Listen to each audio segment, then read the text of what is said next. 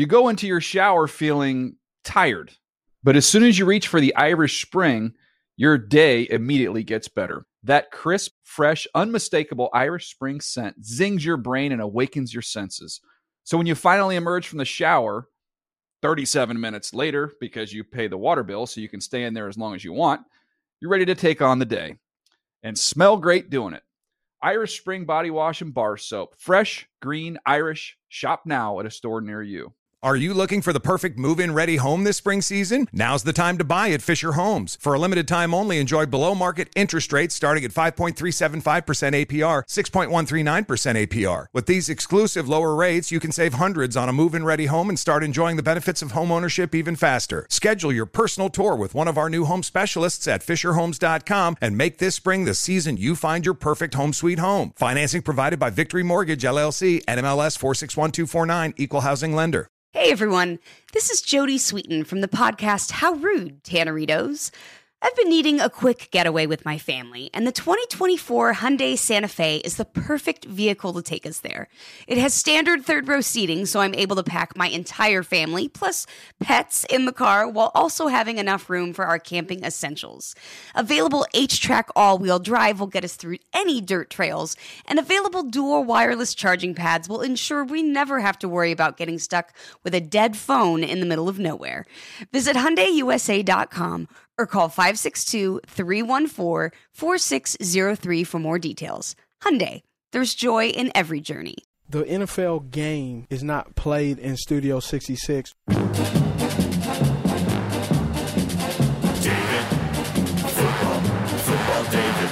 The Dave Dameshek Football Program. Available on iTunes and at davedameshek.nfl.com. Now here's your host, Dave Dameshek. Hi and hello, football fans. Welcome to the Dave Dameshek Football Program. Yes, we like to talk about the game of football, and maybe today we're better off just sticking to the game of football because the game of life is officially ugly.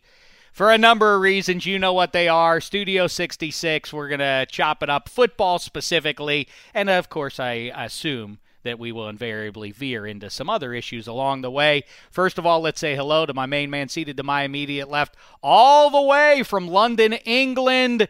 You know what? I like where your head's at on this, handsome. You have requested in advance, in deference to Sir Roger Moore, that we don't play your theme music, correct? How are you? That's correct. I'm okay, thank you, Dave. Yeah, I'm very sad about Sir Roger Moore, one of my, the James Bond I grew up with. And also very sad, just unspeakably sad about what happened in Manchester. And I know we've got listeners there, and so hopefully we can provide a little bright moment for them amidst everything that's happening. Yeah, we really do have a great following over there in the UK. So thoughts sent over there. I mean, what's to be said? Little girls. Yeah, it's awful. Just so what else is to be said? There are a lot of people smarter than I weighing in on the subject, so let's move on and talk to another of our favorites here, back in Studio 66 after a couple of weeks away. Yeah, I mean, you didn't invite me last week, so it's been 2 weeks. Now I have egg on my face. You don't throw it in the host's face like that. That's not a way to start things off. Let's start fresh, shall we? Okay. Not living life in the rearview mirror, but instead got it. Looking ahead together. Together. Here she is, everybody. It's Cynthia Freeland.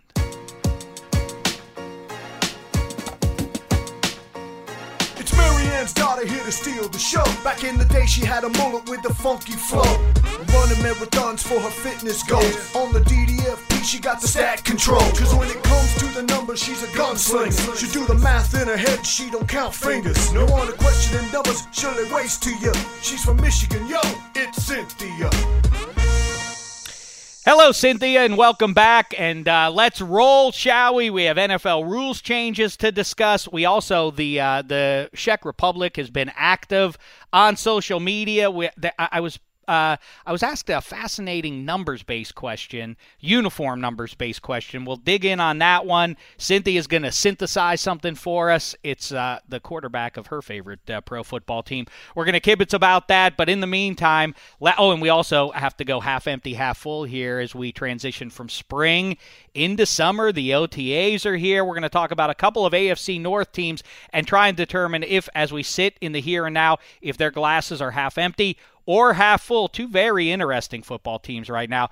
Meantime, like I mentioned at the top, Roger Goodell started things off on Tuesday by announcing to the world that he's getting rid of this nonsense about celebration penalties. Now, there's still certain restrictions. You're not allowed to do sexual acts. You're not allowed to do violent acts, mimic violence, something like that. I'm not sure what the other things Weaponry, I think. Weaponry. Well, that's violence, isn't it? Yeah. Yeah, right. Yeah, I just wanted to clarify. But you're allowed to have group celebrations. You could do kung fu, maybe.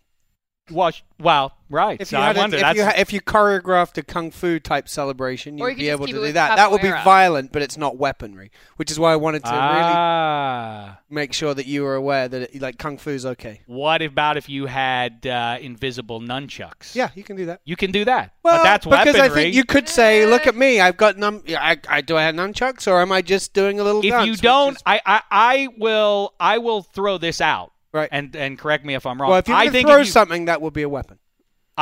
Fair. I think if you were to mimic without actually having the weapon in your hand, I think the silliest weapon to pretend you have but not actually have is nunchucks. You look silliest. Yeah. I'm doing it right now. Do I look silly? That's how you Right. yeah. Okay. Or this is how you look people when- might think you can Dancing. lasso. Is a lasso a weapon? Lasso. A lasso! That's what your cowpokes use. Right. That's their weapon. Hey, get Goodell on the phone and find out about mimicking weaponry. Lassos. Lassos. Yes. How do you say it? Lasso. Lasso. No, you don't. That's ridiculous. Yes. Listen. Lasso? You don't get to make that determination. Yeah, Lasso sure. belongs to us. Lasso? Are we serious? Because I have no idea. Lasso. Yeah, it's Lasso. Lasso. Thank you very much. Lasso is now as officially in the top 5 It's best top 5 words most- for handsome to say. Joining confetti, strawberry, blueberries. Whoa. Ooh, that reminds me. We need to get on ASAMP.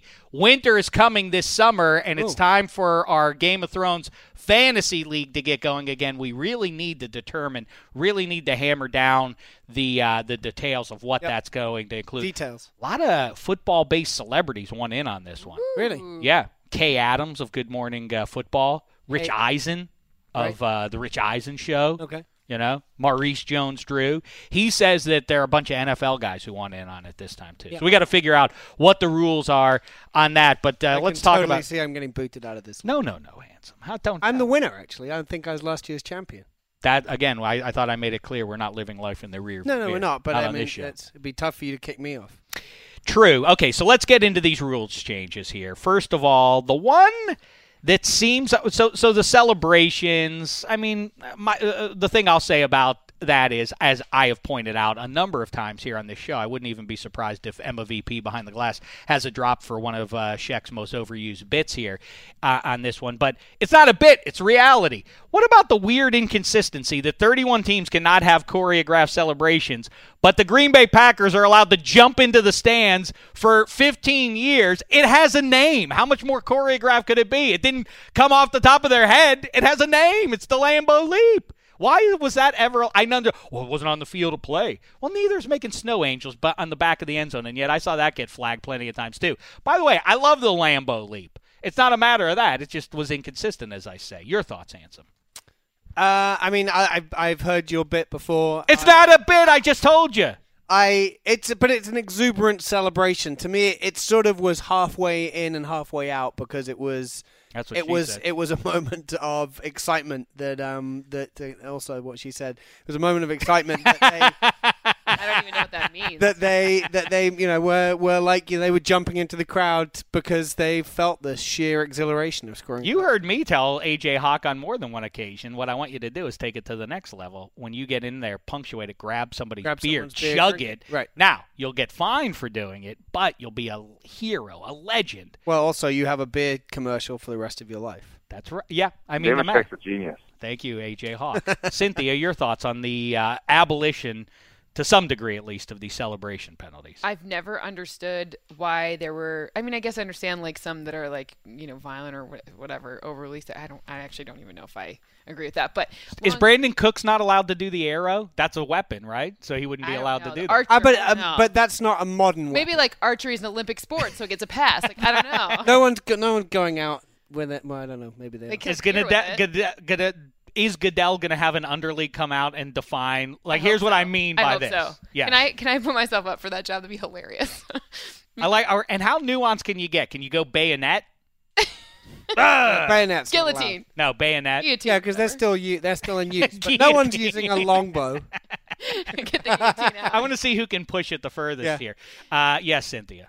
I've never understood that. I kind of thought always that it should be like a time thing. Like you should be allowed to celebrate for like 8 seconds, and then after that, then it's just like stop. Okay, we need to keep moving. But like you should get like a time. but and I don't care what you do. and I during think that. that- No, I but think that's that's an still enemy the of case. Glee, though. I mean, yeah, I agree with you. If you go over a minute, 8 seconds is what Okay, I don't know what right. I don't know what the right amount of time is, but I always thought that like the celebration should be like, all right, you can do whatever you want for X seconds, and then we move on. But And I I don't really think- care what you do. Doesn't that fall under a sort of delay of game? I think that'll still be the case. You can't. Your choreographed celebration can't last 3. You can't do the river dance. You like there has to be a point where it's like, okay, enough, done. We're out. Lasso. I like the Lambeau Leap. I think every team should have their own version of the Lambeau Leap. Like I think you should be able to celebrate and have fun. And I guess how is this even like a thing? It is loco to me that the powers that be saw fit to enact this. As I've said before, anytime that you are conflating yourself with the conservatism of Major League Baseball, you're probably on the wrong side of history. You know, hey, that's disrespectful to the game when you flip. Yeah, listen. Oh, the bat flip. Not grow up. I don't know what get off Mount Pius. That's I think. Or like find something real to like actually put your time into instead of being like, well, that's a celebration that's too violent. right. And by the way, isn't. again, I'm not denouncing the Lambeau Leap in and of itself, nor am I saying that the coolest celebration, you can make a pretty compelling case, is Barry Sanders or Larry Fitzgerald or any of those guys who merely turn and hand the ball off. But then that's what makes it cool is that other guys don't do that. Right. You know, if everybody did it, then it's not as neat. But so so that is a cool celebration. But who would you expect this year? Now, given like they've got 3-4 months to work with a choreographer, come up with something special. Who do you think? Week 1, week 2 of the season, who's the guy that's going to pull out the best celebration? If you had to Mike Glennon. put a sandwich on it. Mike Glennon. It's got to be. Yeah, that's a powerful question that you throw out. Gary Barnidge. Has he found a team yet? He kind of pooped a football once. He caught it with his bum. He pooped. But then Doug Baldwin, that's the one I wanted to get to, is Doug Baldwin I still think is not allowed, even though I don't think it was expressly addressed. Well, it said weaponry and violence. It didn't say anything about the scatological. That's offensive. That would be considered offensive. I'm not sure. Would kissing the ball be offensive? No. Because that's like sexual, maybe. That's first base, sis. That's totally first base. Doug Baldwin, I remember. Sometimes it's funny that there are people who you can bring up who are diehard football fans who don't even know what you're talking about. I brought it up a couple of weeks ago, the Doug Baldwin thing. What to me was a hilarious and what I thought was going to be a major social media event. Third quarter of Super Bowl 49, a spectacular game right in the midst of it. Doug Baldwin gets in the end zone. It happened to be directly in front of me, about 40 feet in front of me. We were right in that near that end zone. Yes, and he did that, and I said to David Feeney, seated next to me, the head, of course, of the Feedsters Union, I said to him, and Patriots fan, social media is going to explode right now. He just pooped a football at the Super Bowl. This is not going to go over. And then I kept checking Twitter for the next several minutes, and like there's barely any noise about this, and I realized they didn't show it live on the broadcast, and they cut away, and then they never showed it again during the broadcast, so they avoided it. But he did end up getting fined for that. Of course, the originator of that bit is Adam Carolla, who did it on the Man Show. He went to the Raiders training camp many moons ago for a bit on the Man Show and taught this to the Raiders. No one enacted it until Doug Baldwin did it, many moons later. And I once saw.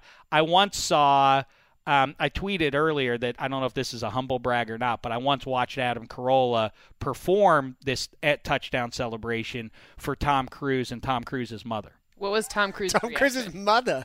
She was there as well. Mrs. Cruise. Yeah. Well, I don't know if she's Mrs. Cruise. I don't think that's his real Mama name. Cruise. Is that not his real name? I don't think so. Really? Not born Cruise. That's weird. Cruise, not born that way. Yeah. No, yeah, they were both. Tom what was Maverick. was this pre or post like the couch thing with Tom Cruise? That's a good question. Post. So yeah, it would have been post. Did he have a reaction, or was he just kind of like, okay? I think he laughed uncomfortably, Wait a as minute. did his Aren't mother. Scientologists not supposed to make any noise when they do? Like, you're not allowed to make noise when you give birth? I don't know, but I'll tell you this much: Cruise showed up, and all right, to really humble brag it up, or maybe just brag it up. Brag it up. Just get it all the way. Go all the way. There was word in advance. We used to always watch the games over at Jimmy Kimmel's place for about 15 years. There was a core group of Sal and Carolla and Kevin Hench, and it expanded to 10, 15 guys every Sunday faithfully. And then there was advanced word once that Tom Cruise was on his way. Now, this is 2 years after I'd found myself talking to a pleasant fellow, a rugged sort who always had on this tattered St. Louis Blues ball cap. And I would talk to him every Sunday, and I found him to be a pleasant fella, and we would talk about hockey and whatever. And one day Sal said to me, "You know who that is, right? You know John is he's the star of the biggest show on television. All women love him." And I said, "I don't know the show. Mad Men. Yeah, it's a John Hamm." I'm like, "I've never seen the show, so I don't know." And then after that season ended, but before the next season started, I'd become a Mad Men diehard, and then it was much more difficult to talk to John Hamm about normal matters because he probably found the same. I was with swooning. You. He was listening to the DDFP. That's and right. Suddenly was back and was like, "Whoa, this is Dave." So I'm talking to Hamm now. A couple of years later, he's the eye of every woman's affection, mine included. He and I are talking, and through the doorway, I see literally over John Hamm's shoulder, I see a man walk in. Perfectly put together. He's in all black, including a black pea coat, clean shaven. Everybody else, it's a Sunday with the ball caps on and the beards and so on.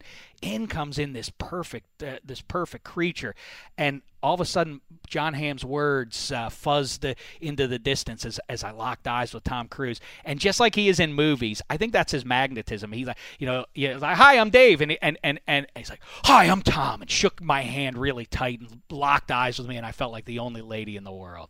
And I kicked the Hamm to the curb. and then literally, it couldn't have been 6 minutes later that Adam Carolla was pooping a football for him and his mom. But why did he? Because it doesn't sound like he'd really judged the scene completely correctly. If he turned up so well put together and everyone else is just watching football games. Yeah. I don't know what I don't know how. Yeah, it was very strange. It was it was a surreal moment for. How long did he stay? Did he? I bet you he left midway through the third quarter. It's like, this is fine, but I don't get the impression Cruise really cares. He hung out for a while. Listen, he was Jerry Maguire. He gets it. Then there was an ongoing rift between Sal and the Roastmaster General Jeffrey Ross that had been going on for about a year at that point. It was Dancing with the Stars related. You remember Jeff Ross was on that show? Right, exactly. And then Sal called him because on ABC, the Kimmel Show's on ABC. So we would get over there advanced word of who was moving on to the next round, like who got eliminated, so that you could react and write to it, because the loser of that night would be on Kimmel an hour or two later. So with that knowledge and Jeff Ross knowing that Sal had that information, Sal called Jeff Ross and told him, "You're safe, man. You're safe." And his face on national TV when he gets eliminated. Jeff Ross found humiliating and really carried a grudge against Sal for some time. So then, like a courtroom setting, but instead of Judge Wapner or Judge Judy, it was judges Tom Cruise and Tom Cruise's mom. Mrs. Cruise. Yeah, and they both heard both sides of the account and had to resolve the issue. I think it worked out with just a simple handshake. That's Cruise's way. Right. Yeah. So anyway, I think we got sidetracked there. I'm sorry about that. You can cut all that, Emma VP, if you want. You want to cut all that? She's not going to. People you don't think like that? Don't do that, Emma. Emma VP wasn't interested in that story. No jive. We keep it all in there. Is that right? Yeah. Choose who you would date most out of those group. I just John Hamm. John Hamm over Cruise. More than Cruise. 150%. Yes. Yeah. Why? I love. I'm kidding. Of course, I know he's crazy. Okay. No, not just that, but John Hamm is hot. Tom Cruise is a little. How's John Hamm hotter than Dave? Look, they both got a beard. We're both hot. Right. I don't know why I heard laughter from Ryan Bartlett behind the glass. I don't know what that laughter was related to. Is that Emma VP cracking wise back? Is she saying funny jokes over there about something unrelated? Yeah, to how handsome I am? Always. Thank you. Next rules change is We're still on rule changes. Yeah. We're going to move on, though. Overtime is now... Have you seen, by the way, Tom Cruise's Top Gun, Cynthia? I have. Have you? Yep. You strike me as somebody who probably is different than your existence up to 18 was very different than mine. You didn't probably sit around watching Star Wars and Top Gun and everything. Let's not limit it to 18. Wrong. Is that right? You sat around and watched bad movies all the time. First of all, I take offense. Star Wars is not a bad movie. There's nothing. Oh, I love it. I stand corrected, and I couldn't be happier about it. And Top Gun and all those other Top Gun. Did I say? Then what movie did Jerry Orbach say? When I'm wrong, I say I'm wrong, because I'm saying it to you now. That's your Dirty Dancing. That's my Dirty. Oh, it's mine now. Yeah. See, I've claimed it. Yeah, your Dirty Dancing, and they're making a TV movie about that comes out like today or something, a remake of it. Really? Yep. Mm-hmm. Handsome Top Gun. You loved it over in the UK. Oh, I loved it. I watched it last week. I would say I'm definitely into the sort of 40s or 50s of watching Top Gun. Whoa! That number of times. I love that. Is that your number one most viewed movie? Actually, I think it's just behind Groundhog Day, which I've watched unironically many times in order to make it feel like Groundhog Day. But no, Top Gun I love. Val Kilmer, to me, aged 8 or 9 when I first saw Top Gun, I fell in love instantly with Val Kilmer, the real hero of that He's movie. the Iceman. He's the Iceman. Hasn't aged as well. Hasn't aged as well, you're right. But he's actually in 2 of my favorite movies because I think Tombstone is probably is up there as well. Is he? And he steals that movie as well. I kind of wish he would have disappeared so we don't have to see that. Yeah. You're like, is that still Val Kilmer? Top Secret is also an underrated comedy that he was in, and talk about underrated. He was an underrated Batman. If you want more movie talk, he was the best Batman. Go. You know what? I absolutely will hear that. And if you want more movie talk, go back and listen to last Tuesday's show with Bald Brian and Handsome and myself. We really dug in on a lot of movies and got a lot of feedback on that. We appreciate that. But Val Kilmer, Iceman, was the hero in that movie. Yeah. He was the responsible pilot. That's all he was, but he was cast as some sort of villain. He's a bad guy. Right. And because he avoids, he's responsible up in a multi-million-dollar instrument created by the U.S. government. He protects himself and his volleyball playing pal. That's wrong in this world, in this Maverick's the hero, blowing up planes on willy-nilly, bothering people in the control tower. That's a funny bit to scare people. But their call signs tell you everything you need to know. Maverick was a Maverick, and he was a Maverick so much so that he killed his partner in crime, Goose. And Iceman just was an Iceman at all times. He did what was, what the manual said. Maverick has blood on his hands. He has Goose's blood on his hands, and we're supposed to cheer for him and denounce the Iceman. At the end of the movie, Maverick says to Kilmer, "You can be my wingman anytime. You can be my wingman." He's like, "I don't want to be your wingman. I'll probably die." Yeah, there's no good comes out of that. Right. Anyway, I'm glad we sorted I love that you're yelling. We're talking about all the agreeing. Rules. We're taking the rules. We're all agreeing, and you're like, furious. Overtime, Cynthia, has gone from 15 minutes to 10 minutes. How does this strike you? I think we're gonna have a lot more overtime games. What do you mean? That end. Oh, ties. Sorry. I'm going to say somehow that will. Let's get there. Let's do that. I want that. 10 minutes. That's fine. I missed the kick. We want OT. No, so caught up in your one-man argument that I think we'll have a lot more games that end in a tie. And I think that's kind of annoying for strength of schedule and those kind of purposes and going to the playoffs. And then you're going to have teams with they tied 2 games. They have 2 games that ended in a tie, blah, blah, blah, like all this stuff. Handsome? I just don't think games will end in a tie any more than they did. I think they will. I think there will be maybe an extra couple of ties. How many were there? There were 2 last season. 2 ties, but you got to see when the ties have happened over the past 15 years. Like when do they I haven't finished looking into it yet, but I think if you look to see when games are won, then you change if you only have 10 minutes, then you change your game plan in the last 5 minutes. You're seeing a different kind of. Do you know what I mean? So to me, it's I think we're going to see more tie games, and I think it's going to be real annoying. It's just going to give fans of teams who have tied being oh yeah, well they tied too, and blah, blah, blah. You know what though?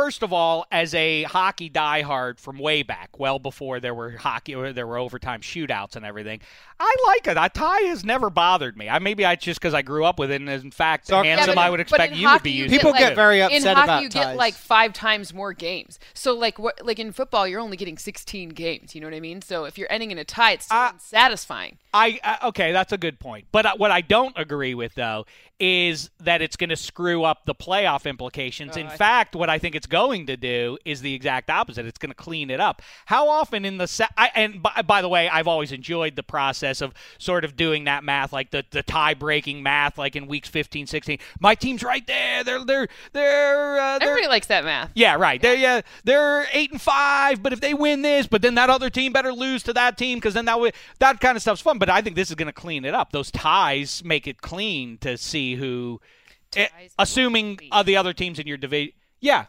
right? You understand what I'm getting at, right? Because I understand what you're saying. If you have that, if you're 10-5-1 versus 10-6, that now eliminates any tiebreaker. Yeah, except for if now that you have teams are like 10-5-1, 10-5-1, 10-5-1, 10-5-1, or you got if there are that many ties, how many ties are there going to be? That would just be every 2. team's going to tie. I thought you were about to say but what if you're 10-2-4? Like, there's not going to be that many ties. No, but even doubling the number of ties could I'm going to look into it. I don't want to tell you anything. Well, in maybe fact, you should synthesize it for us another time. Yeah, I'm like, I can't do it right now, Cynthia, synthesize it for us. Let's bring it to. While we're she's helpless without her fancy calculator. Right, you exactly. understand? And the visor. There's no visor, no calculator. God forbid I actually use real numbers. I was just getting angry and yelling. If you yell, you're right. Did you know that? Yeah, that's right. Okay. You know what? It doesn't make me. We're convinced. No, you have your methodology. I have mine. It's my gut and my heart, and they've served me well. Now. What gut? That gut's going away. Getting too skinny. Don't patronize me. Don't you patronize me. Come on, player. Emma VP. That brings me to today's MeUndies over-undies. I love undies. Well, MeUndies. Have you worn your pair? Yeah, of course. They're what? You got a pair of MeUndies? Yeah. Where are my MeUndies? I have 2 pairs. If you want, I'll bring one in. I wash both of them fairly regularly. I'll put in a request for you, Cynthia. You know what? I'm going to be really sad if you and I wear the same size underwear. Because that would just I'm just trying to share. Like, that was one of the first things I was taught. Share. That is here are MeUndies. That is an implied insult, Handsome, to offer your lady. Hey, you can have my underpants. Just wear them. Same thing. They're micromodal. They fit to form. Look how he just works in all the essentials. You. They come in an ever-changing selection of classic colors, bold shades, adventurous patterns. I have some with pandas on them. Me They're too. very nice. I got the same ones. Yeah, I got those. 20% off your Pandas? first pair if you go for a subscription, monthly subscription. MeUndies, you just use the special URL MeUndies.com/NFL2017. Again, MeUndies.com/NFL2017 is how you get those. Over-undies of the day. What is it, Emma VP? Let's do over-undies. How many ties there'll be in the 2017 season? Well, we don't know. I thought you were going to give us a number. Like, what's the most? Last year there were 2. The over-under is 2 because last year there was 2 ties. There was 2 ties in 1997 and 2 ties in 1986. That's the most in history?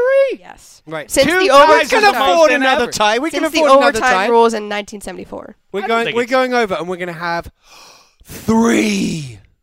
I mean, like, what? Big deal. What? I think 4. Freeland floats 4 as her guess. 256 games. 4 is like a very small percentage. Well, I don't Tell think us the exactly people. how many? I don't know.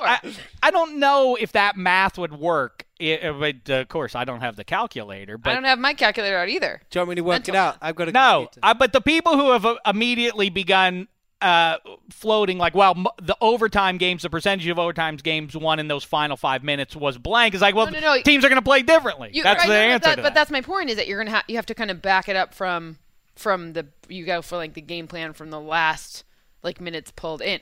We'll work it out another time. No, we'll synthesize it later with some real because I don't want to like use hypotheticals. The other one, I'm not going to go into the full on Dave's explanation. using all the hypotheticals today. But the other thing that I've said, why don't they just put a dumb bar across the top of the goalposts? This would eliminate the framers of football. never anticipated guys making 57-yard field goals and not just making them, but making them with a relative amount of consistency. If you put a bar on the top, you would not lose the 57-yarders because the trajectory would be so low. You wouldn't. Correct. But now the kicking game is much more difficult for these professional kickers, for these 32 guys on the face. Why? I mean, what's... Because I'm tired of the guesswork. Did that go over the crossbar or not? I can never tell. You're right. Watching it on TV, I'm like, meh. Over the crossbar or over over the bar, whatever. Yeah, the uprights. The uprights. But Billy Cundiff, Rich Carless, all those. Right. Then it goes through the box. Now there's no guesswork. It went through. There it goes. But they made the post higher. Well, what's good about what's a 30-yard field goal's a gimme? Now now it's going to be more difficult. Now you got to be a little more accurate. You can't just kick it as hard as you can and as high as you can. But it's not about. But the reason that they're kicking it as high as they can is because there are people in front of them trying to block it. And the bottom line would be the end result would be is easy points aren't so easy anymore. Would that be a bad thing? I'm not sure what problem you're trying to solve here. Would kickers get less gruff from all of us? Yeah. Okay. And I think they would thank us for it. All right, let's move on. Is that enough, Emma VP? We really dug in on the Emma rules. VP hates today's show. Why? What kind of show is this that we're on right now? I do not hate today's show at all. I don't know where you got that. That's Cliff Averill just talking there. Yeah, it was. Yeah. Good call. Thank you. Yeah, I really enjoyed Cliff Averill. Yeah, Averill. All right, he's not on the Ravens, nor is he on the Browns, but that's who we're going to talk about now. Let's start it off with them Balt Birdies in our newest edition of Half Empty, Half Full. It's time to evaluate the Baltimore Ravens free agency, the draft, and otherwise. In the books, things will be shaken up between now and the start of the season, but I think we have a pretty good snapshot. We can start to address this team. The standard loosely applied here is, will this team finish better than it did last year within its own division? But you can play fast and loose with that, like I say. Just tell me if you think they're going to be better or worse than they were one season ago. Cynthia, I'll start with you.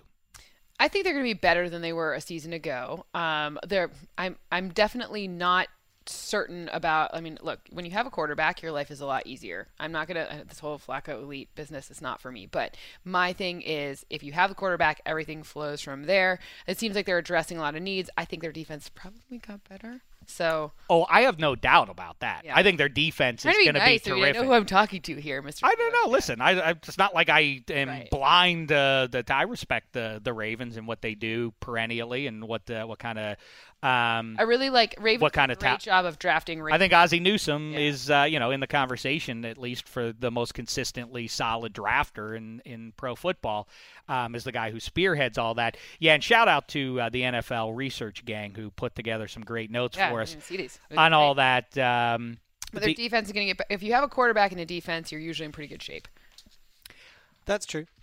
Yeah, they haven't. The question quarterback is, doesn't score that many points. Their quarterback drives an offense that doesn't. That just has a hard time getting more than 21 points. I feel like, as we've discussed here in broad strokes, there are two ways to go. If there is, and I guess the AFC North can't be defined as having a single division bully in it, like the NFC North has the Packers always in contention, the Steelers and Ravens, and you got to kind of put the Bengals in there that over the last half dozen years or so, they've been pretty consistently in the mix for the division title as well.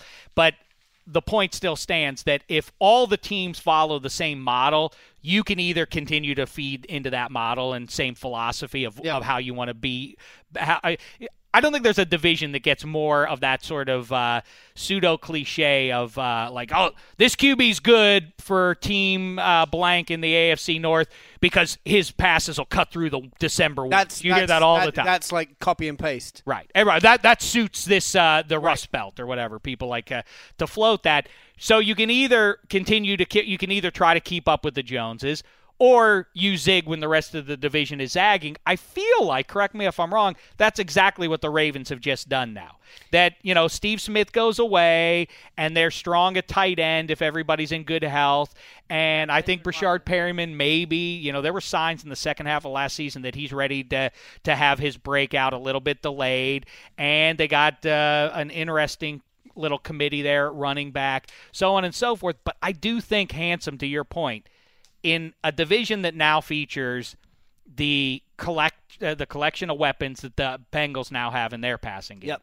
and the collection of weapons that the Steelers have. Yep. I just don't know, are they going to be able to scratch out enough points to keep up with those two Joneses? I'm curious to see how it all shakes out. They have the most favorable schedule. Like when I went back and started to more so than Pittsburgh or Cincy.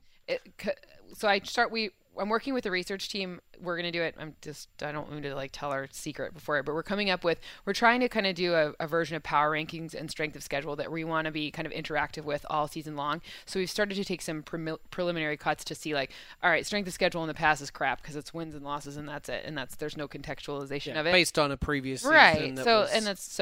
We kind of adjusted for new personnel. We adjusted for, turnover differential of last year and then how that relates to now. We adjusted for things like we're trying to figure out the right weightings for how important is this quarterback versus that quarter. So we're trying to kind of do it. And actually the Ravens have been in a pretty good spot because they're in situations in their schedule next year favors a team that has a better defense than one that has a better offense. So that's really just kind of what, so far, that's what, I don't even tell our secret yet, but we're coming out with it. I bought them pizza. I bribed the whole research team. It's great. That's good. And we're about to talk about the Browns as well, but they play the NFC North, which is interesting because that's that's going to be tricky for the teams in the AFC North to go and play against those guys. Both ways. But those are interesting games. And Danny Woodhead does provide a pass catching upside running back. So it's not like he's just a regular committee guy. Yeah, but they get rid of, among the guys, I think one of their bigger losses is Timmy Jernigan. I didn't understand moving on from him. Doomerville gone now. Sharice Wright moves on, but they replenish the secondary, probably better in the secondary at this point with Brandon really Carr. I like that nice big physical corner. I know he's not dominant, but I actually was hoping Marlon Humphrey? No, I'm talking about Brandon Carr. As a free agent, I wish the Steelers would have gone out and gotten him because that's the kind of player they want, and that's what makes that rivalry so great. Back to my point of 5 minutes ago about keeping up with the Joneses. The Steelers and Ravens are very similar to one another in the way they try to construct their team. So that is, they really do seek the same ball players, literally, not just in broad strokes. Marlon Humphrey, the Steelers had their eye on and may well have drafted. I loved him. Mike Taylor. I loved Marlon Humphrey. He said he was going to be the best defensive player in this draft. Yeah, I liked Tim Williams too. Their linebackers next year are nasty. I'm looking at them right now. That's a really great class. But the bottom line is Flacco. Does Jay Cutler, with Jay Cutler hanging it up, does Joe Flacco become the guy who now people continue this deep into his career? Stop it! What? He's got a ring. All right. Well, but the point is that people continue to talk about Joe Flacco waiting for a breakout. He's about to break out. What year is this for Flacco already? We've seen Joe Flacco. He's not suddenly going to be a different player. Right. Well, he was a different player for one magical month. Right. About 6 years ago. Even. I think an interesting question will be whether John Harbaugh, it's in the last 4 seasons, it's 31 and 33 or 32 and 34 if you include playoffs. If they're about 8-8 or somewhere around there, is this the year that suddenly, because there's never really been any heat on him over the last 4 seasons because he's basking in the glow of that ring as well. Is there a chance that Harbaugh is under pressure if that happens again? Well, I would say no to that. I think the Ravens fancy themselves as one of these very stable. Exactly. They'll follow the Steelers Giants model. We're not just kicking. I have a quick Dean Pease story, the defensive coordinator. Let's go. I like stories about. Dean Pease, when I was in Okemos where I grew up, Dean Pease was at Michigan State working for Nick Saban. That has to be a tough name to grow up with. Dean Pease. Pease. Yeah. Well, he's like, hey, Dean. Imagine the third graders. They must have eviscerated. Hey, Dave, what's the difference between roast beef and pea soup? What? I can roast beef. Oh, got it. That's a Dean Pease joke. Got it. See? Got it. That's the kind of stuff he was. That's the kind of stuff I can come up with at any moment. Perfect. Perfect. Tell that one to Pease next time you see him. I Go will. ahead with your tale. All right, carry on. I'll be quick. So I played volleyball. When does Tom Cruise come in?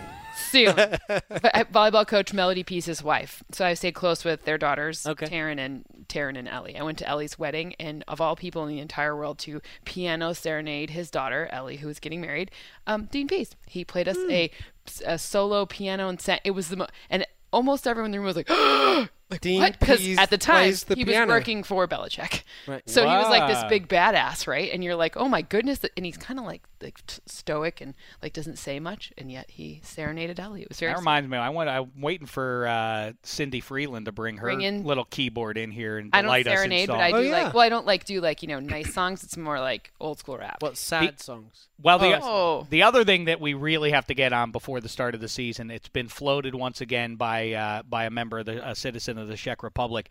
We have to, for the teams that don't have fight songs, and they don't have to be they don't have to sound like something from the 19th like century. Bear Downs? Nor do they have to, well, they could. Or they could sound like San Diego Superchargers, but whatever range. Which doesn't exist anymore. Right, but I mean, I think It's we one have of the to. I think saddest things. we really Emma VP. Let's get working with the one-man house band, Dick Banks, and make that so. So, bottom line, the offense. I think they stay.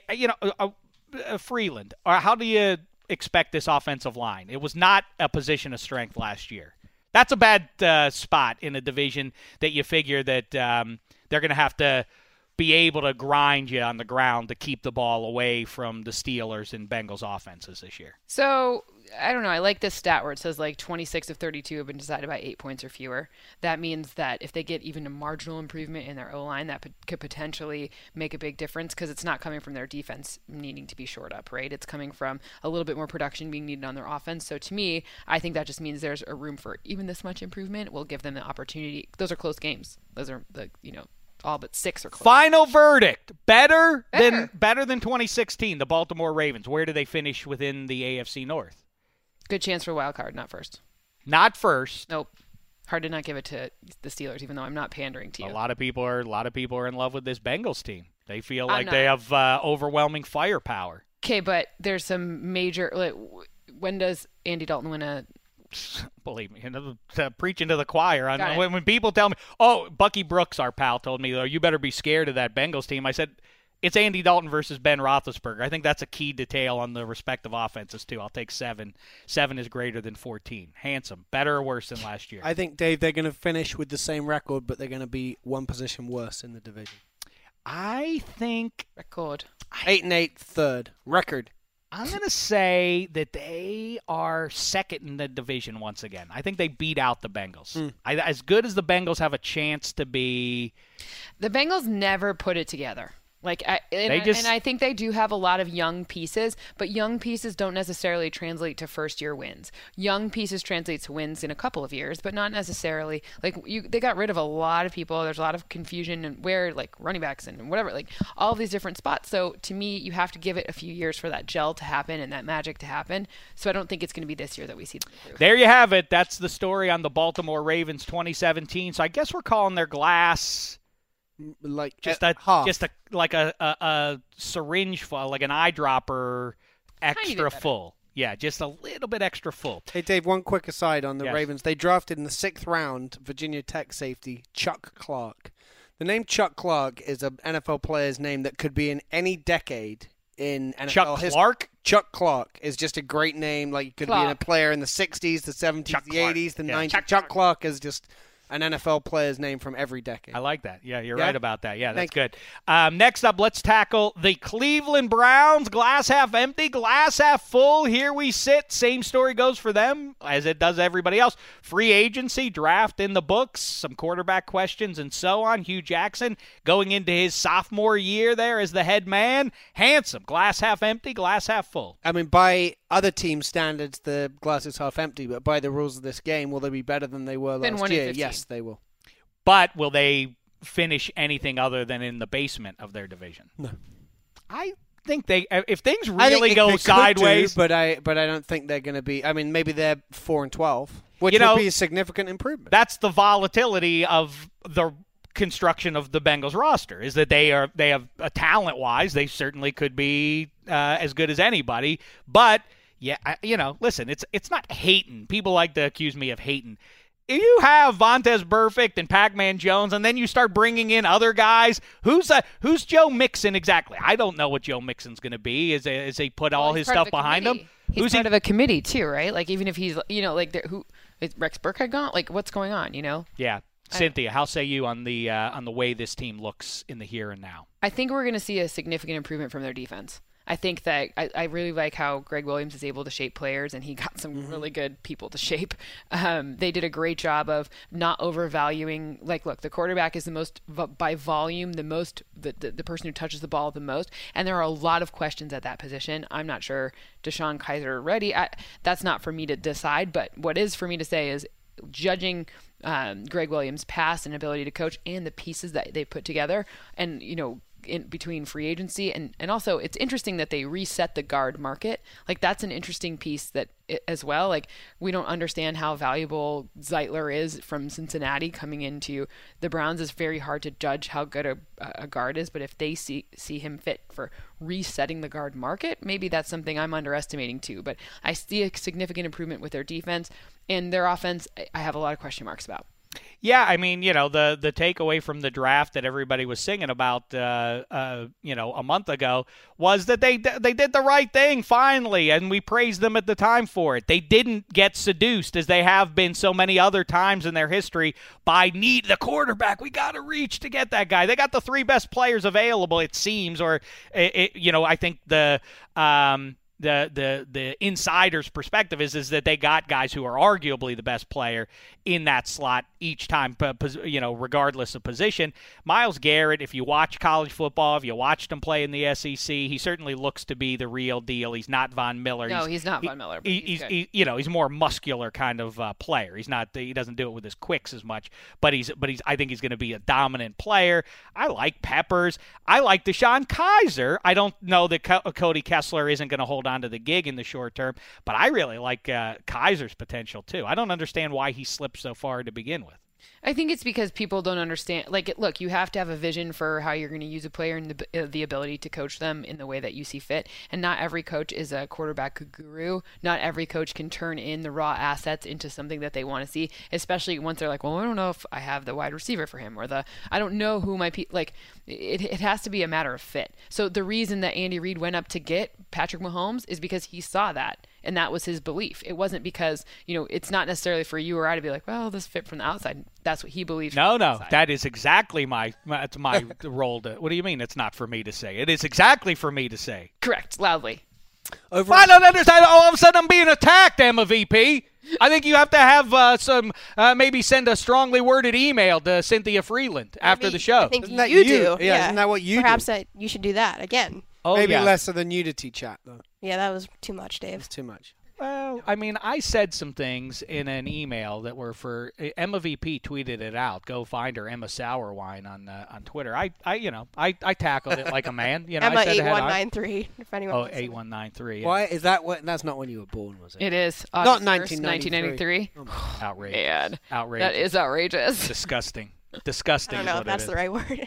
I forgot about Brock Osweiler. I know. That's what I was going to say. Over-undies. No, that's smart. Over-undies. How many quarterbacks? Oh, it was. I know. How many quarterbacks start for the Browns this year? Zero. Over-undies. Zero. Why would if you're the Browns, what? Unless you're really not Brock Osweiler. How many quarterbacks start for the Browns this year? 2. Kessler and I would Kizer. say 3. I think there's going to be a sneaky third one in there somewhere. I think Osweiler will get a game. I think Osweiler isn't on the team by I don't either. But week 1. I think someone else is going to have to, someone's going to get hurt. Something like there. We'll see 3. Last thing on these Browns, and listen, they did seem to make the sober picks in the first round at least. We'll see if Kizer works out. They're not married to him as a second-round pick, but between Kessler and Kizer, they have a chance at least. And don't forget about Corey Coleman coming back. The question I have specifically is, what was that? Now a couple months later, why bring in Kenny Britt and then let Terrell Pryor go? Why not just keep Pryor? Any thoughts? It was a weird move, wasn't it? It's a weird move, especially when they had so much cap room. It doesn't make any sense. Sometimes weird moves are inspired by fit. So if they didn't believe in the locker room, I don't know. This is totally just based on other situations I've heard of. If they didn't think he was fitting what they if he wasn't coming to practice the time they wanted him to, or what things we don't even know. If the fit didn't work, then if that's not going to work for your locker room, then that's the decision you make. All right, it is your place. It's our place to say how we think these Browns are going to do in 2017. Handsome, glass half empty, glass half full. As I said at the beginning. I know. I'm just wrapping it up here. By trying your to be a rules, pro. the glass is half empty. By the rest of the league, it'll be right. They're not half going empty. to. I mean, half full by your rules. They do have a little chance to move up in the division. You know, a little chance. They do. I think 5, 10, and 1. Or yeah. I love those ties. Freaking tie. No, you don't love them, but you're so annoyed by them that they're going to throw up barriers. And you know who they're going to tie? They play the Lions this year, so I'm calling it right now. They're going to tie. The Rust Bowl. Lions-Browns. Lions-Browns Rust Bowl. Most highly attended game of the entire season. Yeah, I bet you it will be. Literally true. In fact, right? A lot of Brownies fans will make the trip there. What's happening? What's happening? Oh, yeah, guys. It's time again for another surprise game show. I like these. Today's topic, in honor of Sir Roger Moore. How many NFL players can you name who had the last name Moore? Okay. Cynthia, I'm Kellen a gentleman. Moore. You start first. Kellen Moore, the only lefty currently on a roster. Is that true? The only lefty? Is that right? It is. He's a What? cowboy. That's sad. Insane. I don't care for that.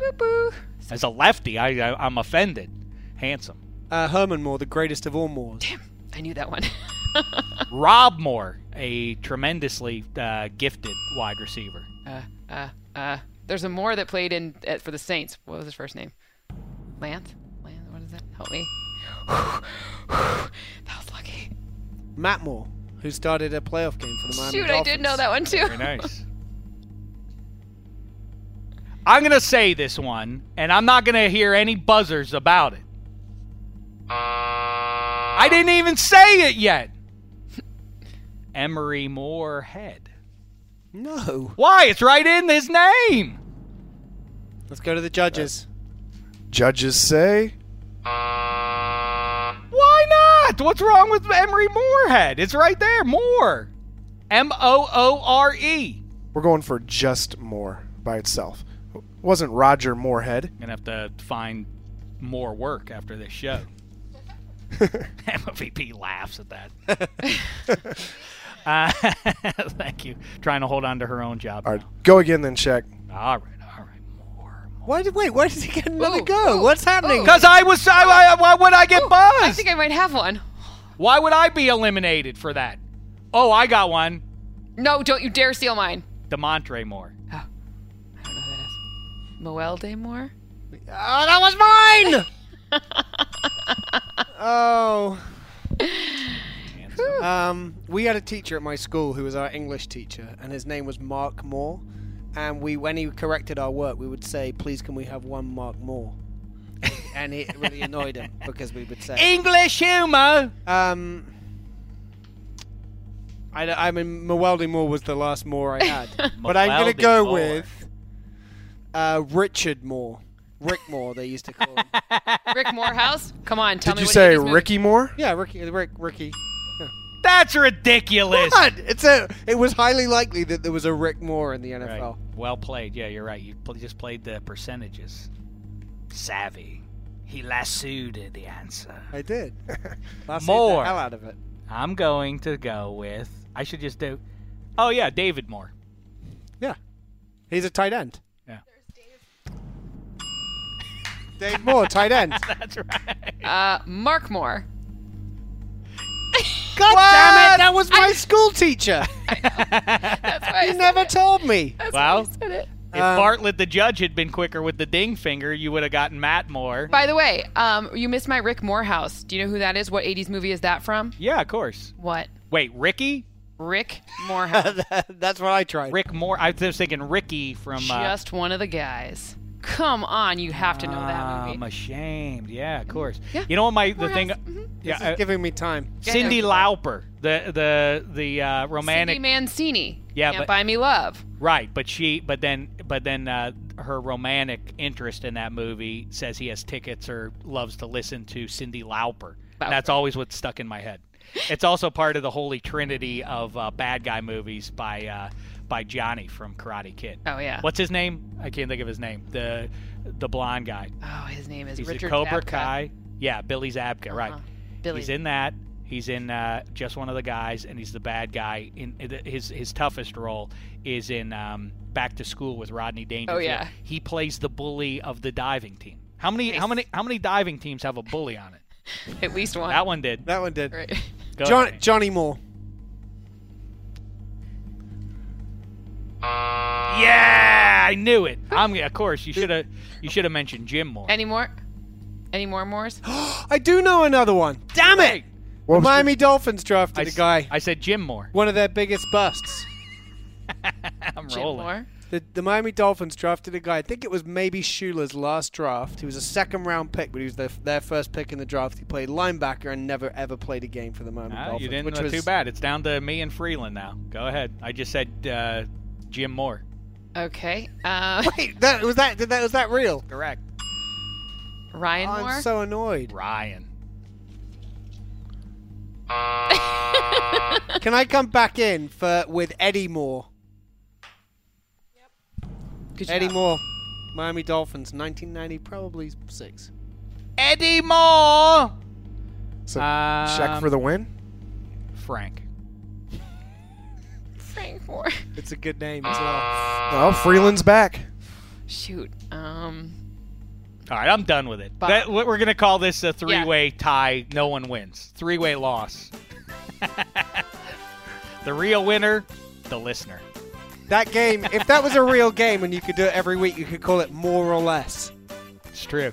All right, let's bring it back Let's next bring week. it back Let's next see how week we do. with- If we fail, then that says something that indicts us, or our memories at least. But we just have to make up names that could exist now. Now let's move on to another nerdy endeavor. And before we want Cindy there to synthesize something for us. Before we do, though, I want to pay off something that the Czech Republic weighed in on. You don't by chance, Emma VP, have the person who asked the question, do you? To me. So I'm watching hockey, as you may or may not know. I root for all teams Pittsburgh, and as we record this, the Penguins are hoping to get to the final. And Sidney Crosby, the best player in the world, wears number 87. Somebody floated to me on Twitter, who's the greater 87 in sport? Ooh. Sidney Crosby or Gronk? I said Sidney Crosby by a whisker. He's the best player of his era versus the best to ever play his position, which is what Gronk is. And then somebody said, well, at least you got to say Gronk and Crosby are the best NHL, NFL duo you can come up with. Then I said, no, I don't think that's true. I can say Bobby Orr or Brett Favre. That's a better one, isn't it? And then that expanded to what is the best number? We've talked about what's the best number to wear, but what is actually now in 2017, what number, if you have to choose one guy from each of the four major sports, is in fact the best number in sport?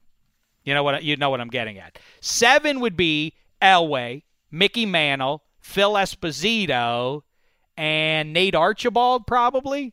Tiny Archibald, guy for the Buffalo Braves. He's the only guy to ever lead the league in scoring and assists in the same NBA. Good bit of trivia there. Yeah, I'll hold on to that one. What number? What other? I mean, 7 and that was without any knowledge of that. 7 is just a good NFL number. 12's a good NFL number. I was thinking 12. But I don't know how now. it. That's more likely to transfer to other sports. John Stockton was 12. So was it Looking at Emma 12 right VP now. says Dalton Anderson was the member of the Czech Republic? Thanks for floating this question and starting a Saturday or Sunday tweet storm. Dickie Moore, 12. Hockey. You like old. Dickie Moore. Dickie Moore. Dickie You Moore. could have had him. Tim Kelly. What Dickie a name. Moore. Kelly. Dickie Moore. Ding. Dickie Moore, indeed. That's what she said. Now, what I'm trying to think. So the numbers that don't work so well are the higher numbers because you're not going to have very many NBA guys that wore high numbers. And there aren't that many guys in the NHL in history that wore numbers that go up over 48 or 44-ish. Usually you don't see that. Now, there are a couple of exceptions. 91 works because you have Sergei Fedorov of the wheel, of Freeland's beloved wheel. Sergei. And you have another 91 from Motor City, the Worm. Dennis Rodman wore 91 for at least the Bulls, right? For like a minute. I wore it, so we're going to count it. I just don't know who the NFL 91 is. Reggie White. No, he was 92. Oh, he was 92. Yeah. Kevin Green? No. Kevin Green was 91? Yeah, he was. He was, yeah. Okay, so then there's not going to be a baseball 91 though. So that's out. 66, was there ever a baseball player of any note that wore that. Byung didn't. What was his name? The Dodgers and Red Sox pitcher, not Byung-Hyun Kim. I can't think of his name. Through at least Hideo Nomo. Didn't he wear 66? I feel like Hideo Nomo maybe did. Then you'd have Lemieux. Then you'd have Nitschke. And, well, then I don't know if you have an NBA 66. I don't know. This is a hard game to play. It's difficult. Weigh in. Let us know what you think. Hashtag DDFP, and we'll revisit this. I was looking in to see if there's, 24 maybe? Thinking Kobe. 24 would be a good one, right? Trying to think, because baseball, I think of baseball and I think of Kobe. Bertie Federko wore 24 at least, St. Louis Blues legend. Yep.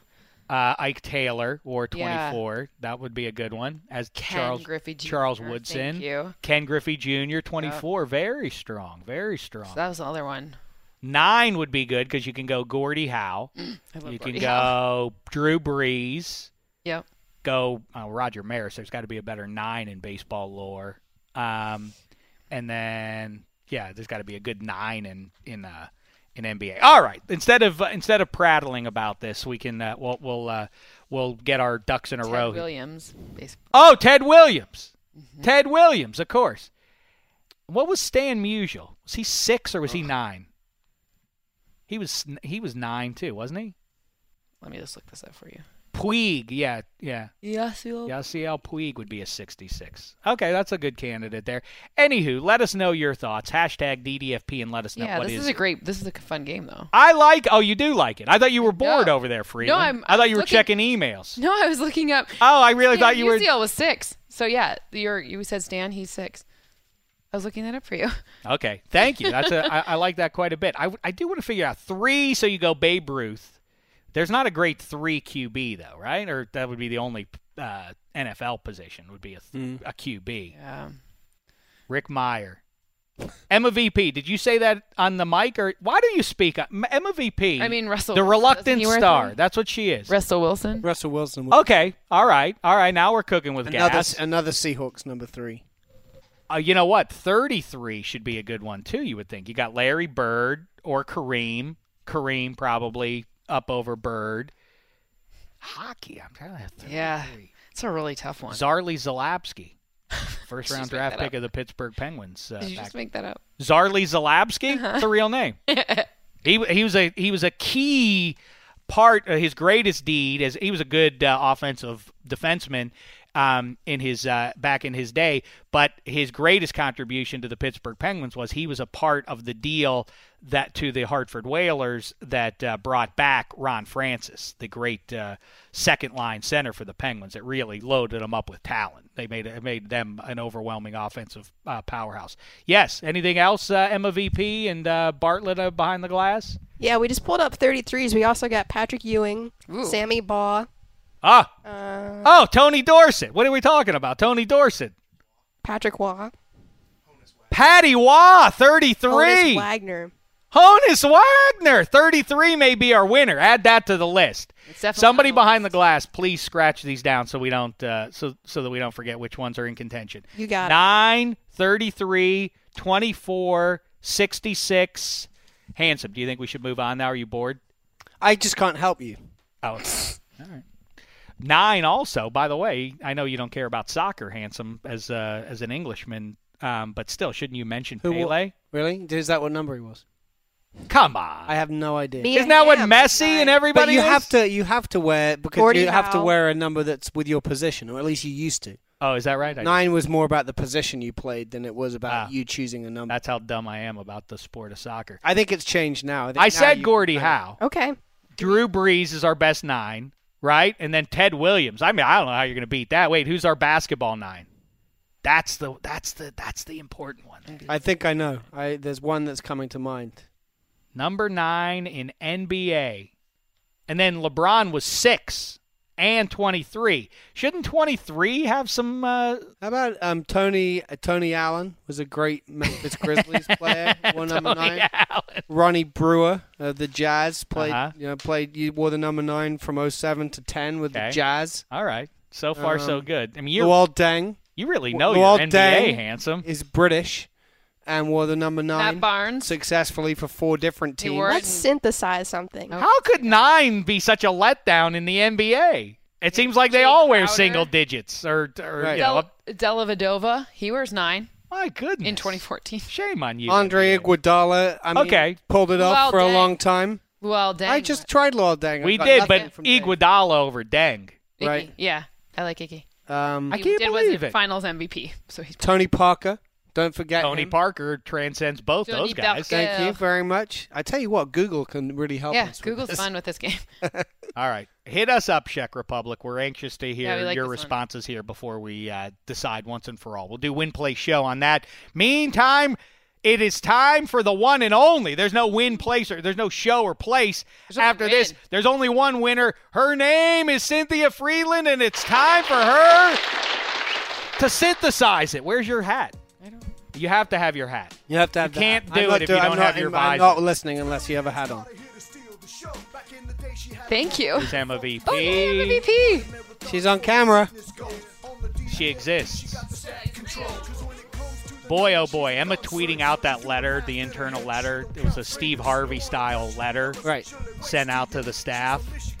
It was for internal purposes, but a couple of people out there on social media were very, very upset. You're a jerk. One guy, you saw that one, Emma VP. One guy said, I'm sharing this with everybody in the world. You're going to get exposed. He was like, that stays within the studio walls. Within the studio walls. He said, I'm sharing this with the world. Everybody's going to find out what kind of guy you are. What kind of guy you I used to like you. Yeah. I met him, and I know he's a wimp or something like that. What? Wimp. A wimp. You are a wimp. Oh, wow. Wimp. That actually proves he did meet you. That's a really good word, though. I'd say only 75% of the people got it. It's amazing. That's higher than I would think. That's a much higher percentage than people who get this show in general. Right. So. That's a good point. All right, Cynthia Freeland, here it is. It's time for you to synthesize it. You have the green visor on. What is today's subject? You asked me 2 Tuesdays ago. You asked me about Matthew Stafford. You asked me to contextualize it, to make the case for Matthew Stafford, I believe is how you termed it. I said, as we sit here now, does Matt Stafford count as a really good NFL QB? The answer is unresoundingly yes. First of all. Unresounding? Yes. Or resoundingly yes. Oh, okay. Talk today. I'm not speaking. So this is going to be a very nuanced synthesization. Right. I'm going to tell you why English. he's just about. No, a resounding yes. No, and actually he has like a lot in common with someone that you like a lot if he were to have a O-line that could keep him upright a little bit more often. And when you say someone I like, you mean the quarterback of the Pittsburgh Steelers, number 7, Ben Roethlisberger. Yeah. All right, that seems very like a also, very. I guess you have to add Matthew Stafford at what, 9? He's 9, I guess. Yeah, but that seems like a very aggressive comparison to make. Is it? A guy who's been to 3 Super Bowls and won 2 of them? Yeah, I think that's. Yeah, but you have to remember he has to have the entire team around him, right? I've heard about. Don't give me the business about it's like a team sport. And also not like a historically horrible defense, because that would be the Lions last year. All right, but how about they win a playoff game? And we're talking about a guy who's been to 3 Super Bowls versus a guy who's never won a postseason game. Okay, but if you were to put Matthew Stafford, if you were to put him on the Steelers team or past teams, I think he could perform pretty well. All right, listen, he's performed pretty well, and by the way, I'm just playing cynic to you. I'm just I'm just giving you I'm being a devil's advocate because I do like Matt Stafford probably more than most people do. I feel like people think there are a lot of people who think he's just downright not a good quarterback, and I think that's ridiculous. Inaccurate. They're ridiculous. Okay, so just something to know, like rule of thumb off the cuff.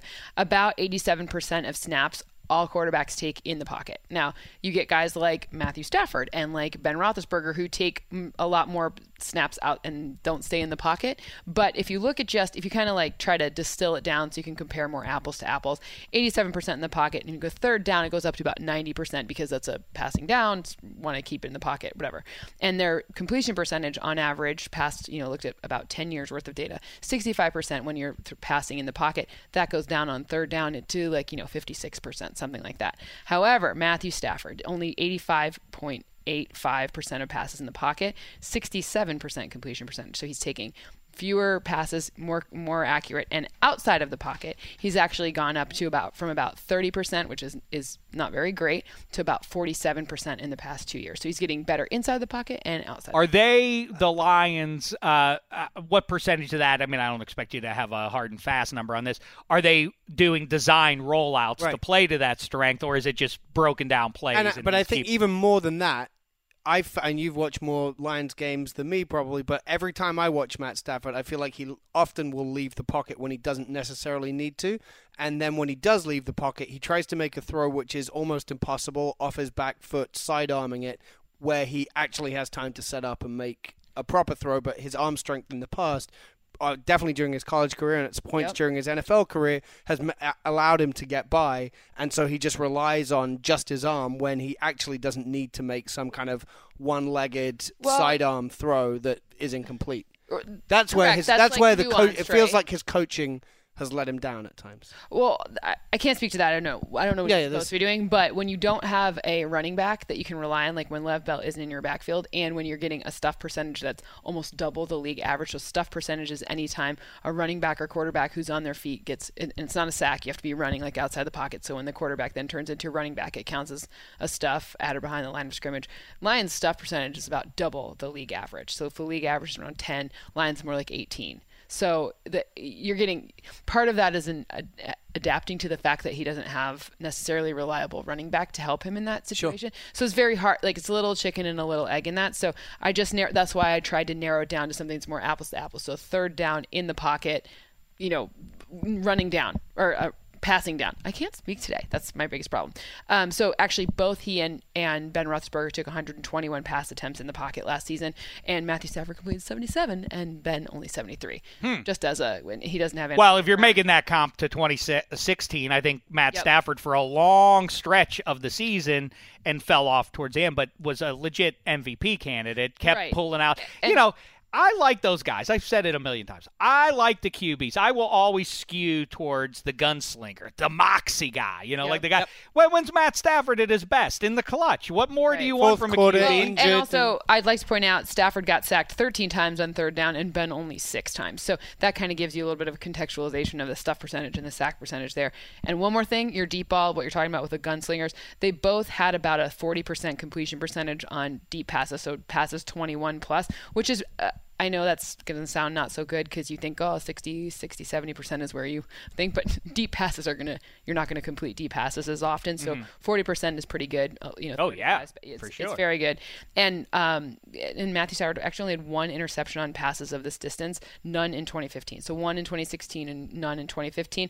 Ben had 3 last year and 6 in 2015. I agree with you about the offensive line. The one thing I would say, and is Roethlisberger played a good percentage of his career behind a not mediocre but atrocious offensive line, and in fact won a Super Bowl behind it. Well, but I mean, Super Bowl 43, that was a bum offensive line, and they won the Super Bowl. It's hard to compare. Like that's why I kind of narrowed it to years they were both like playing, and then like Matthew Stafford's like they came out in a different year. Like there's a few things there's really hard to get it apples to apples. But the point is it's very hard to me. Matthew Stafford's a top 10 quarterback. Is he better than? I think a good way to gauge it is to put the guys right on either side of him.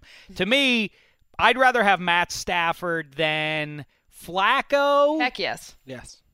Well, the caveat to me as a Steelers fan is Flacco always shows up in Heinz Field. He always is nails there. So I'm scared of Flacco. But that being said, yes, Stafford over the course of career. Week to week. Yeah, week to week, everything else. I'll take Stafford. What about Jay Cutler? I know Cutler's doesn't count anymore, but. I think Stafford has proven that he has more consistent stats. Maybe Jay Cutler is more capable at certain times of making certain plays better. However, if you look at the consistency of the stats, Matthew Stafford, if you're normalized for the people around him, he's not played with a great cast of characters. Hold on a second. Now I have to hold your feet to the fire. Give me the pen real quick. He did have Calvin Johnson. I know that. But if you don't have a tight end, that's very difficult. And I think that, for a number of years, Ziggy hasn't or what's his name, help. I feel like though, Eric Ebron is very good. I like Eric Ebron, and he's starting to finally emerge. But I thought he was been who they thought he was. No, I thought he was going to be Vernon Davis. When you watched him play in college, you thought, oh, have you seen it? He looks exactly like the old Niners tight end in the way he, physically they seemed identical. But wait a second, you said he's a top 10 QB. Let's make sure that that's right. Maybe 8. Tom Brady, Aaron Rodgers, Cam, Big Ben. Interesting. You're putting Cam 3 still. I didn't put him 3. He's on the list because I was going to suggest Cam as a better or who'd you rather have, Cam or Stafford? Cam. I'd rather have. I don't want to get into the race baiting question again. No, but not you. But I'm like Cam Newton. Cam. People who think Cam Newton is not great. What would that be? That he's not great. How could you? He won the MVP. He went 15-1. What are you talking about? I am not one of those people. Let me be clear. Throwing passes to Philly Brown. That's who he was throwing to. And Ted Ginn Jr., for goodness sakes. Keep going. I'm with you so far. All right. Big Ben. I'll put Russell Wilson. Can we put Luck on Let's put 10? Ryan first. He's the reigning MVP. Okay. Now we'll put Luck, I First guess. second, I was like, Ryan? I was like, which Ryan are you talking about? I know, Tannehill? see? No, I thought like, well, he should be that's on what I was like, huh? Let's put him on as well. Breeze. We're going to put Breeze. Okay. Right? Yep, that's fine. What about Dak? You don't know who Dak is yet. Yeah, I don't. I kind of agree. Okay. I'd rather, if you had to take one this year, 1 year only, I think Matthew Stafford over Dak. That doesn't necessarily mean I don't think Dak will become more, but this is Dak's second season. He has a really tough schedule this year. What about the Red Do you Rifle? have Phillip Rivers on there. Oh, Phil Rivers. How could I have been defending him for the last 3 weeks? So how many you got? 1, 2, 3, 4, 5, 6, 7, 8, 9. That's 9 right there. Yeah, so it goes Tom Brady, Rodgers, Cam, Big Ben, Wilson, Matt Ryan, Andrew Not in order, Luck. just above. Yep. Right. Drew Brees, Phil Rivers. Those guys are all ahead of Stafford. I think so. So that would put, if that is correct, then that puts us right there. That puts him right there at 10, which then returns me. I like Matt Stafford, but he's one of the 10 best human beings at football, at throwing the football. I mean, the only other people I could throwing the football, yes. Being a quarterback, maybe that's I don't know. that's the question. It's really hard though, right? Like because Kirk Cousins. I think he's better than Kirk Cousins. All right. To me, Derek Carr. That's a tough one. That's hard. That's a hard one. But it's still really. You don't know if Derek Carr is better than Matt Stafford? I think Derek Carr has some advantages Matt Stafford never did. Anyone with that good of an O-line has a huge advantage. You stay upright, you're a lot more effective as a quarterback. And your contention, the thing that's holding Stafford back has been for his whole career is a bum O-line. Not just a bum. There's been a lot of he's had. Listen, we haven't been a very good team. Like, I'll say we because I'm not. You're allowed to we it. I'm allowed to we the Lions. I've been a fan since I was born, right? You've been rooting for that team for your whole life. For 24 years now, you've been rooting for the Lions. Thank you. Dave exactly. Wiesen here the whole time. Right? Like, and you came into a team the year after they lost every single freaking game. You had a series of years where your first-round draft pick was a wide receiver that did not pan out. His most validating season is probably 2016. But did it without Calvin Johnson.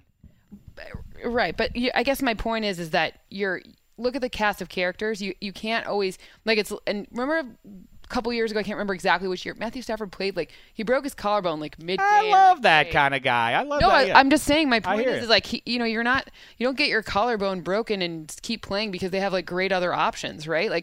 It's not a and by the way, team. 2014 they went into Dallas and beat the Cowboys, and the referees decided otherwise. And that happened in Seattle too. Yeah, they might have gone up to Seattle. Well, then they would have gone up to Seattle for the divisional round. Who knows what might have happened? No, but I mean, and then I know. Regular season. I mean, I don't think Matthew Stafford he doesn't get the credit he deserves. I think that if you look at Phillip Rivers today versus Matthew Stafford today, so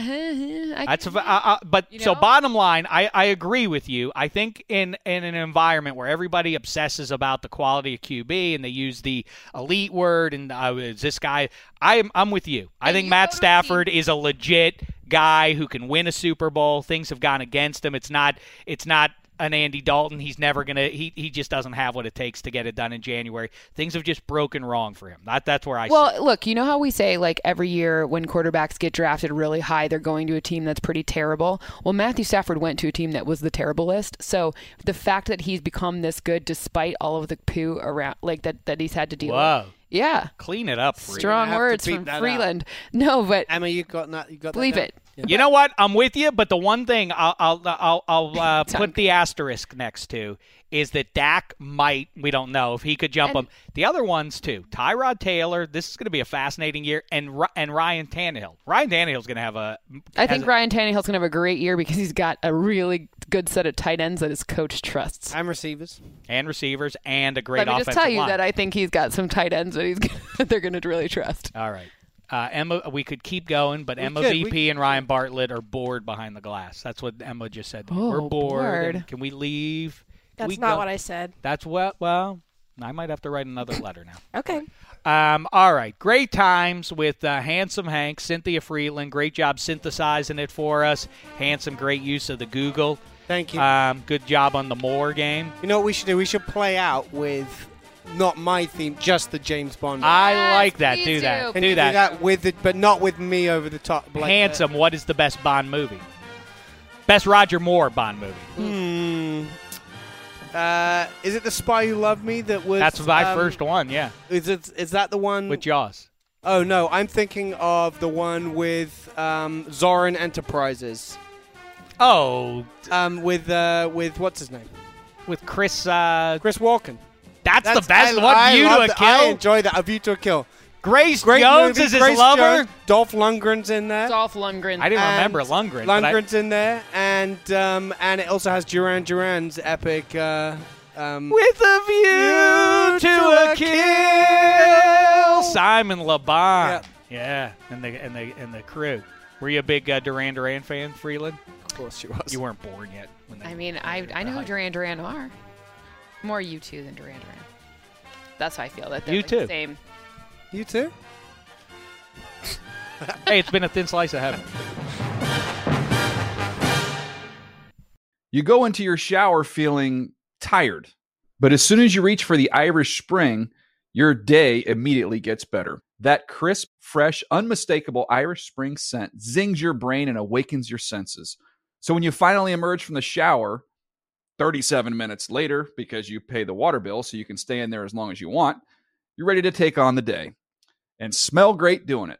Irish Spring Body Wash and Bar Soap. Fresh, green, Irish. Shop now at a store near you. Are you looking for the perfect move-in ready home this spring season? Now's the time to buy at Fisher Homes. For a limited time only, enjoy below-market interest rates starting at 5.375% APR, 6.139% APR. With these exclusive lower rates, you can save hundreds on a move-in ready home and start enjoying the benefits of home ownership even faster. Schedule your personal tour with one of our new home specialists at FisherHomes.com and make this spring the season you find your perfect home sweet home. Financing provided by Victory Mortgage, LLC, NMLS 461249, Equal Housing Lender. This episode brought to you by 20th Century Studios' Kingdom of the Planet of the Apes. Director Wes Ball breathes new life into the epic franchise. As a ruthless king attempts to build his empire at the expense of the remaining human race, a young ape begins a journey to fight for a future for apes and humans alike. Kingdom of the Planet of the Apes. Enter the kingdom in IMAX on May 10th and theaters everywhere.